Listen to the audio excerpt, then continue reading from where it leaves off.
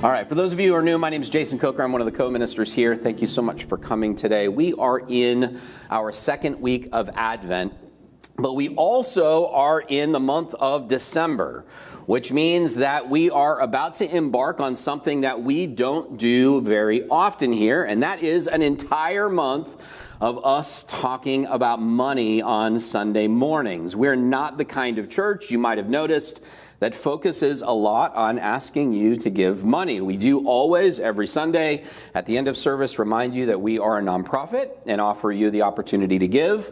But you might have noticed we don't pass an offering plate, we don't pass an offering basket every Sunday. We try not to talk about money as though if you give us your money, God will somehow like you more. That's the sort of thing that churches have a bad rap for, so we just don't do that here. But twice a year, we do remind you that we're a nonprofit that needs your charitable giving in order to continue. So every June, we have a membership drive, sort of like your favorite local NPR station. You know, we make little tote bags and stuff like that, coffee cups. Laura's even wearing our last year's gift, which is a knit cap. We do that every June. We spend the whole month of June asking you to consider becoming a member, a supporting member here. And then, of course, every December, it's year-end giving, and so we conduct a year-end giving campaign.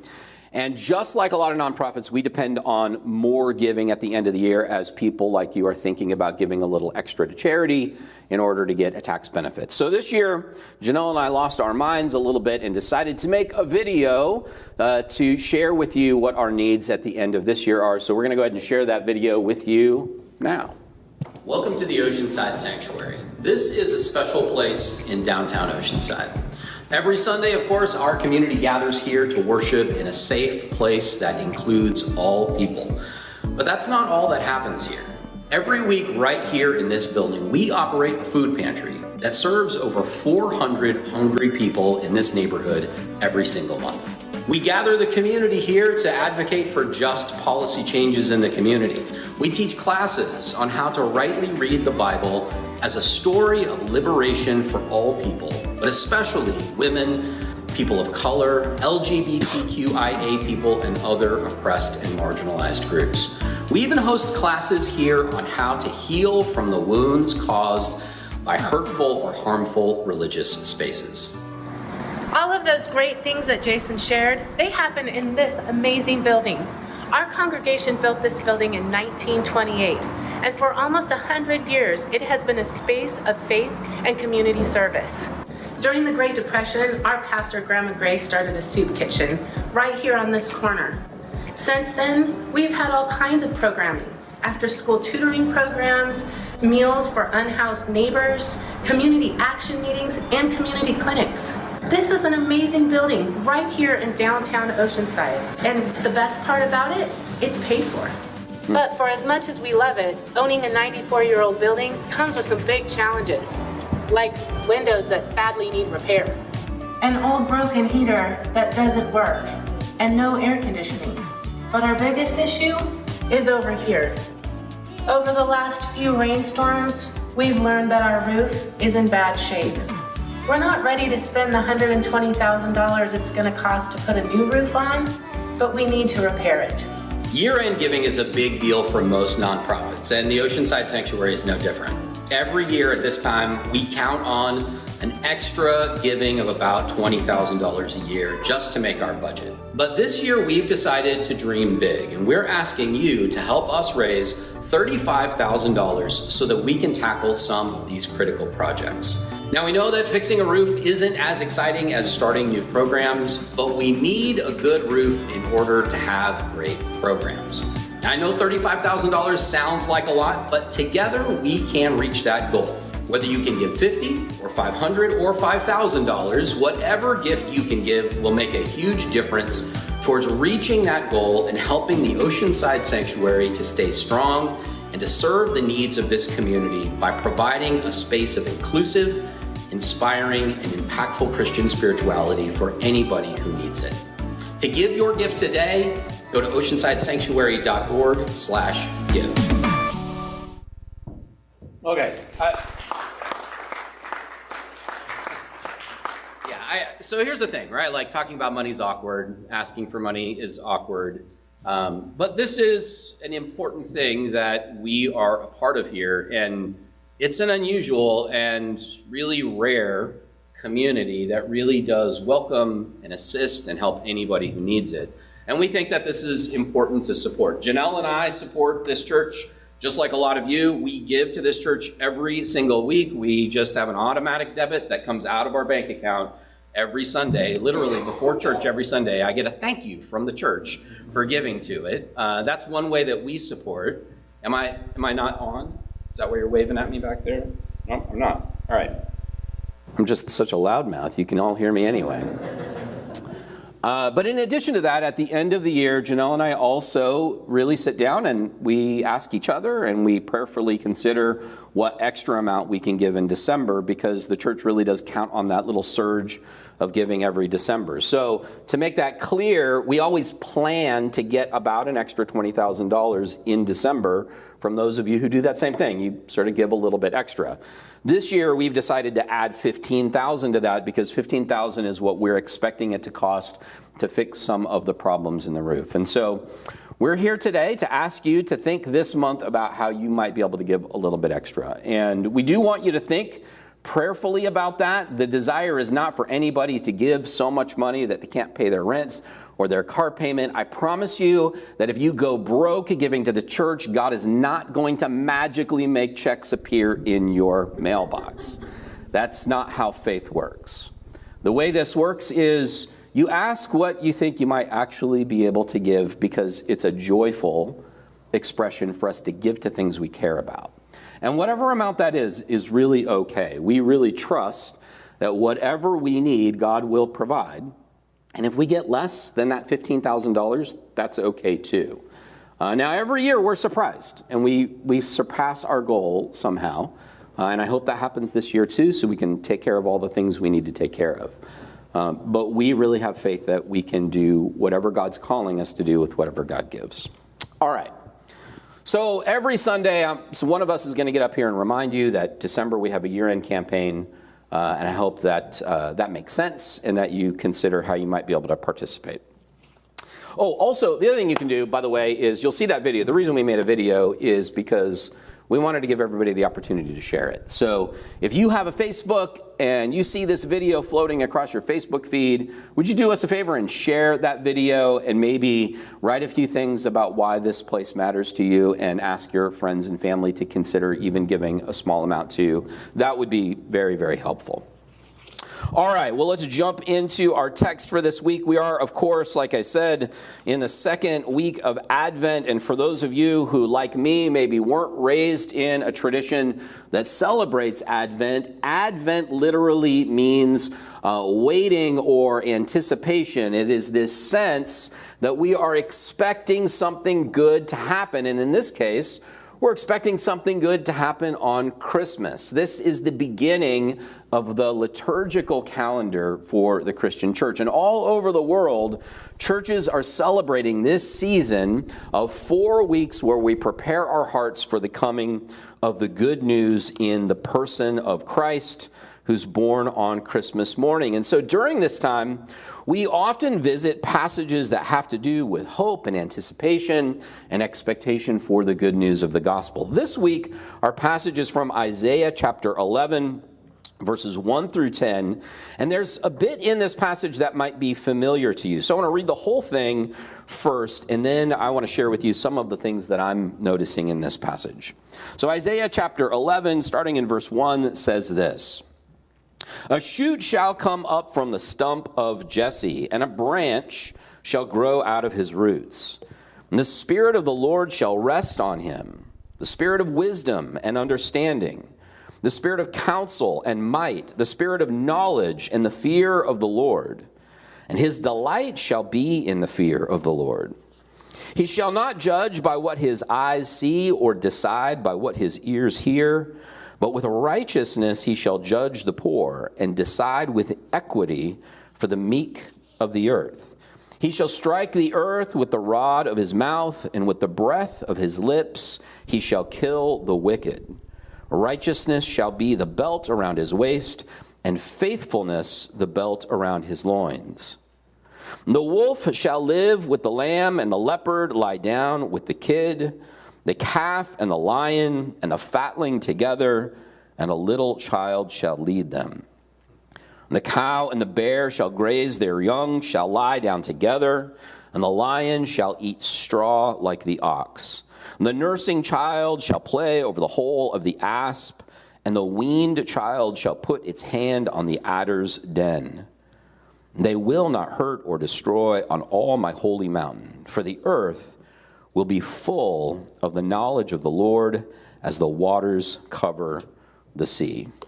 Would you pray with me just as we enter into our time of teaching together? God, we thank you so much for today, for what this season of Advent means as we come to you today with our voices, with our prayers, with our singing, with our ears as we listen to these words, as we bring our attention to you. We ask that you would grow our hearts, that you would stretch our imaginations today, that we would be challenged to imagine new possibilities for our world as well as our families and our lives. We ask that you would bring the hope of peace to bear on our lives as we reflect on what your gospel means. We ask all this in Jesus' name. Amen. One of the things that's been fun for Janelle and I lately, and I apologize in advance, you're all just going to have to put up with me talking about my grandson exhaustively because, of course, we have a new grandson at home. And as we have been hanging out with Otis, is his name, by the way, as we've been hanging out with Otis and discovering anew what it's like to have a small baby in the house, because our daughter and our son-in-law have been kind enough to come and spend several days at a time with us because, we're helpful to them and they're trying to figure out how to get some sleep. And that is, of course, just a terrible thing, to have our grandson in our house with us, wake up every morning and hold him and comfort him. It's been a real joy. But it's reminded us what it's like to have small children in the house. It's been a long time since we've had small children in the house. And I'm reminded of all the ways that small children imagine possibilities that are utterly unrealistic, utterly fantastical. He's been looking at this little black and white book that's mesmerizing him every morning. It has all these crazy little shapes and images on it. And I'm reminded of how when you have small kids, they imagine all kinds of ridiculous possibilities, like horses with wings, or, lions that eat cat food, or, ways that the world just doesn't really exist, right? This is one of the beauties of having young children who create art that you put up on your refrigerator, and it depicts all kinds of things that don't actually exist in the world. And that is something that I think we see in this passage, is sort of the fantastic displayed before us in a creative way as we read this familiar passage that describes lions laying down with lambs and young children hanging out with snakes without any fear that something terrible is going to happen. It's an utterly impossible vision. And so I want to go through this a bit and share with you some of what I'm noticing in here and how that speaks to our hope for peace in the world. In chapter 11, beginning in verse 1 through verse 3, we see this promise of a coming figure who's going to bring something good into the world. It says a shoot shall come out, or a branch from the root of Jesse. That indicates that there is a lineage at play here. There is a hope for somebody connected to an important person in the history of Israel who's going to bring a better possibility into the world. And that possibility comes in a very particular way. I want you to notice in verse 2, it says, "The Spirit of the Lord shall rest on him." This is speaking of this future person that Israel is hoping for. The Spirit of the Lord shall rest on him.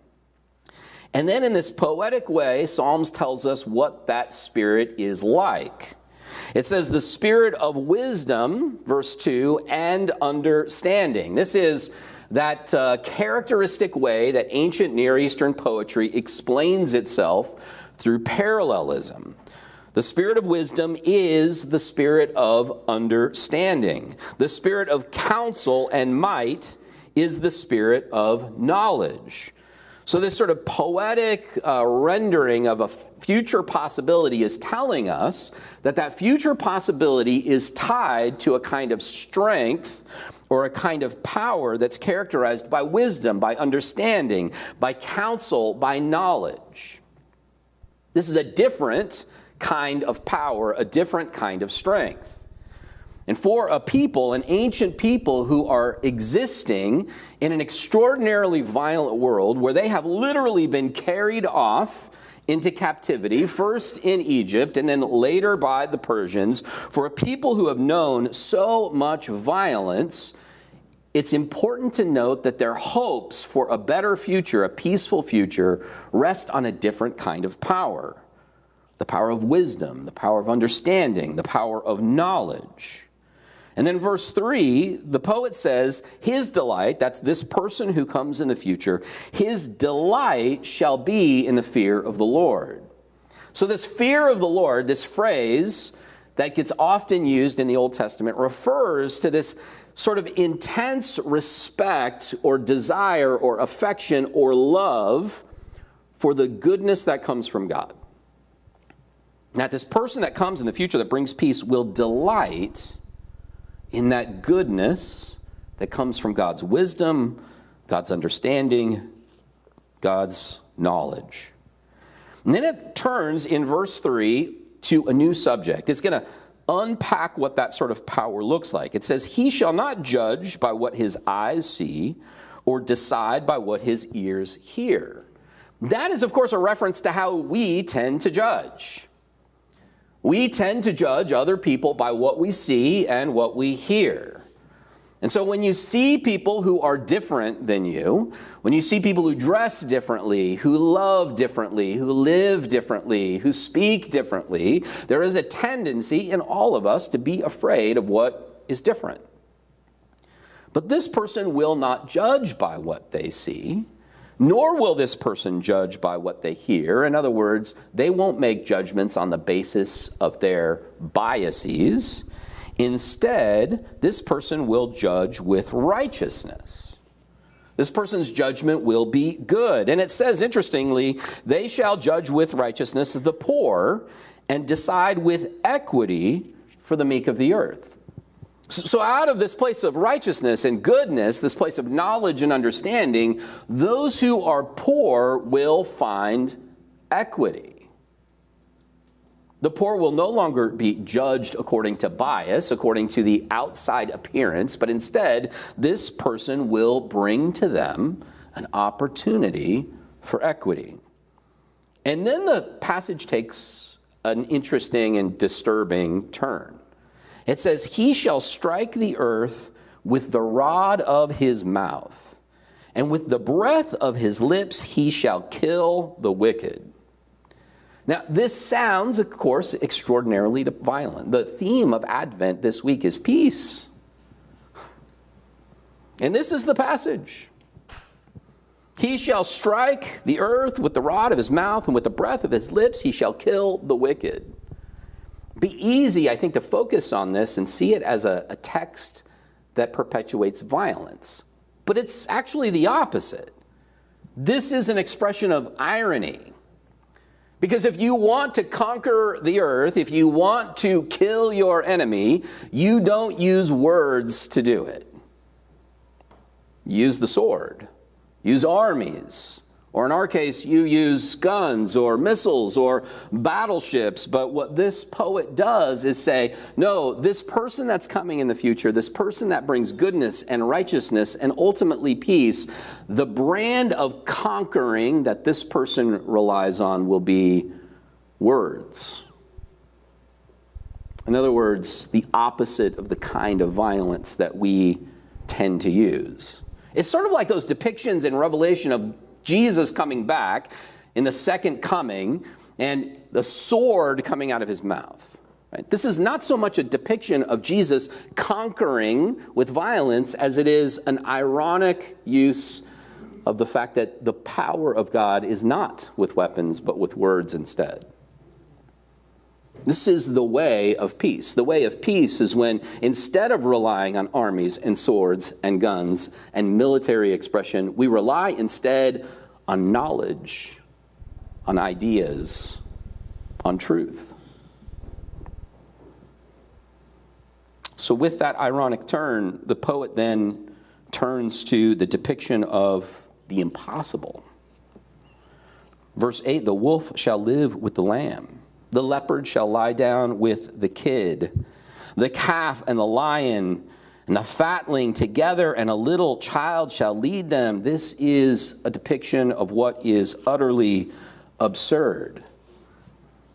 Just trying to fit our brains into the idea of wild animals and children and prey and predator existing together peacefully challenges our perceptions of reality.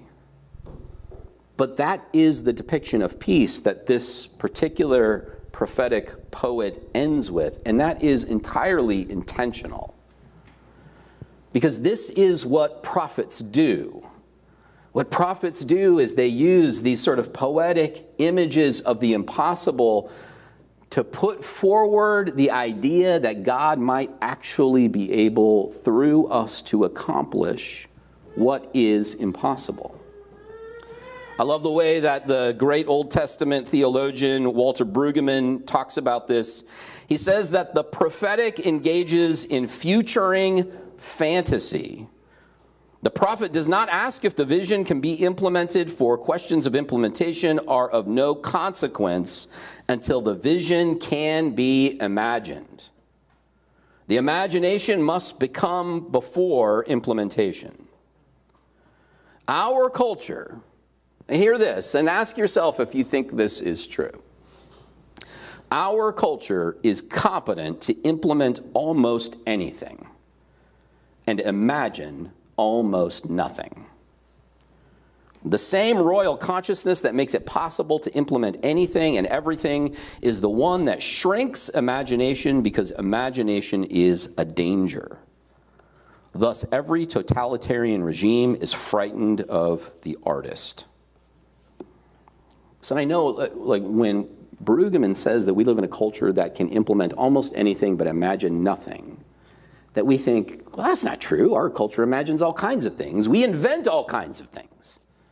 We create all kinds of amazing technologies and artistic expressions. But I would like you to consider just for a moment the possibility that in America, our imaginations are relegated almost entirely to the creation of new technologies that exist for profit, or new binge-worthy television shows to keep us distracted.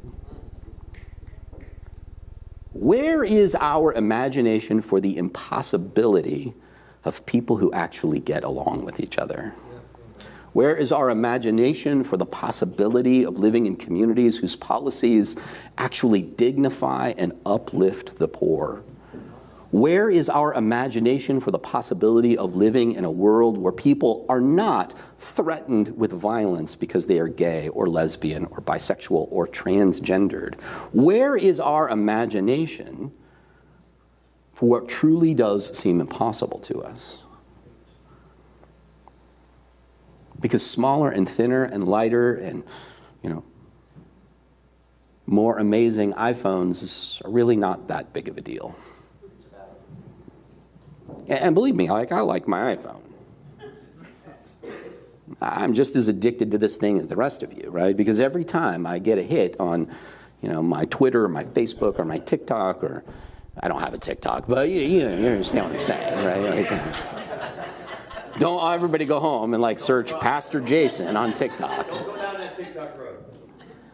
I'm just as addicted to the little hits of dopamine that I get from this magical little device as the rest of you. But really, is this what passes for imagination in our culture? What if we really could imagine the impossible? What if the poetic images of lions living with lambs was really a way for us to stretch our minds to think about the possibility that Republicans and Democrats could live together? That gay and straight people could live together, that liberals and conservatives might just be able to approach an election without vilifying each other to the point that people actually show up at government buildings with bombs and guns. This is what I mean by imagining the impossible. And this is, I think, actually what these passages exist for. Isaiah chapter 11 doesn't exist to create in us the fantasy that someday when we die, we will go to some sort of transcendent place where lions and lambs live together. These passages exist to stretch the boundaries of our imagination so that we might imagine that it's possible here and now for us to be at peace. It's embarrassing in some ways to talk this way. Because as soon as we talk about the idea that something impossible like peace might be achievable, it feels embarrassingly naive. It's easier instead to build communities of sameness, of homogeneity. In fact, I have a master's degree in how to grow churches. I do. Despite evidence to the contrary, I actually know how to grow big churches. I went to a school that literally pioneered the process. And I'll tell you right now what the secret is. Do you want to know what the secret is? You build a community of people who all think the same, look the same, act the same, believe the same. That's it. It's called the homogeneous unit principle. There's a name for it. It's easy to build a big community when you just appeal to all the same thoughts, ideas, beliefs, and values. The challenge is for us to build a community full of people who otherwise might kill each other, but don't because they actually believe what Jesus said. Amen. Is that possible? That's my hope. And that's what this place exists for. That's what the church is supposed to be. Is it possible or not? I don't know. But I do believe that peace begins with fantasies of the imagination. Peace begins with our delighting in the possibility of goodness and beauty in this world. Peace begins with the courage to hope for just that kind of impossible goodness and beauty. Would you pray with me? God, we thank you so much for another opportunity for us to be challenged and stretched by these words, by these old prophetic poems, by the images that challenge our ideas of what is and is not possible.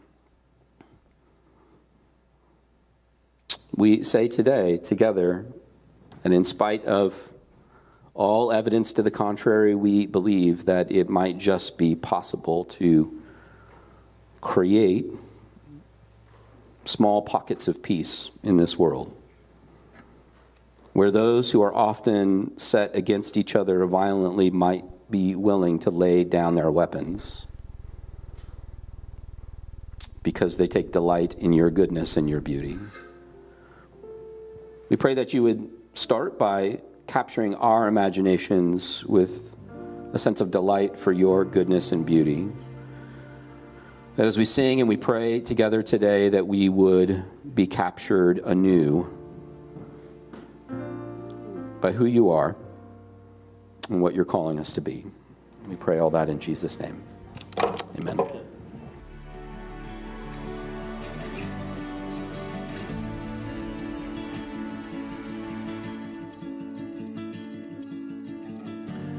Thank you all for joining us today. Before we leave, we have a couple quick ways for you to get involved if you like what's happening here. The first is we have our Justice Works year-end holiday celebration. It's going to be December 10th at 2 p.m. So this is actually a great way if you're interested in Justice Works or if you've been involved to really find out what's going on. There's going to be a white elephant party. There's going to be food. So it's going to be a really good time if you are curious or you are a part of Justice Works. Next, this one I'm really excited about. We have a community Christmas choir that we're going to form here. Yeah. Some people are like, ooh, I don't know about that. But hey, if you sing, if you attempt to sing, if you want to sing, come join us. Joey's going to do a great job making you feel included and welcomed. We're going to have 2 rehearsals on Wednesday the 14th and the 21st, so you can talk to Joey about that. And last, we have obviously our Christmas Eve service coming up on December 24th, 7 p.m. Right here, we're going to sing traditional Christmas carols, explore the mystery of God's presence among the birth of Jesus. And this year we have these little cards. We're calling them like the golden ticket or something, right? We're going to give you one, and we're going to just encourage you to maybe invite someone with that card this year, someone who hasn't been here before. So Gary, if you'd like to take one. And of course, as you heard, we are in the year-end giving campaign. Our goal this year is $35,000. You can give securely online. You can give in the boxes out there. You can write us a check. You can send us a Venmo. I don't know if we have Venmo. Zelle. You can send us a Zelle. Whatever you want to do, we will make it happen, okay? And lastly, for all these things, we have these new little Connect cards. Where's Alexis? Alexis, raise your hand. Alexis helped me design these as well as, yeah, these are fun. So what you can do now is if you're new, you can fill this out, or if you just want to sign up through an event, you know, the good old-fashioned way, you can write this down, put it in the offering box there. We also have these new programs in front of you which you can take, which kind of gives you an overview of the entire month. Be careful, they might fall out of the pews and go all over the floor, which we'll figure out later. But anyways, that's what we have going on coming up this month in December. And as I was thinking about this message today and thinking about this ornament, I actually struggled to think of something, which is kind of sad to admit. And I realized that the reason for that is exactly what Jason was talking about. This lack of imagination, this conditioning that we're all subject to, right? To be distracted, to not really think about what's going on. And so this week, I'm going to encourage us all, and maybe you don't need to as much as I do, but I'm going to sit for 5-10 minutes this week and really just try to imagine a better world, what that might look like, something fantastical, something wild. So I encourage all of us to just take a little time to do that this week, and then maybe come back and share. What is that for you?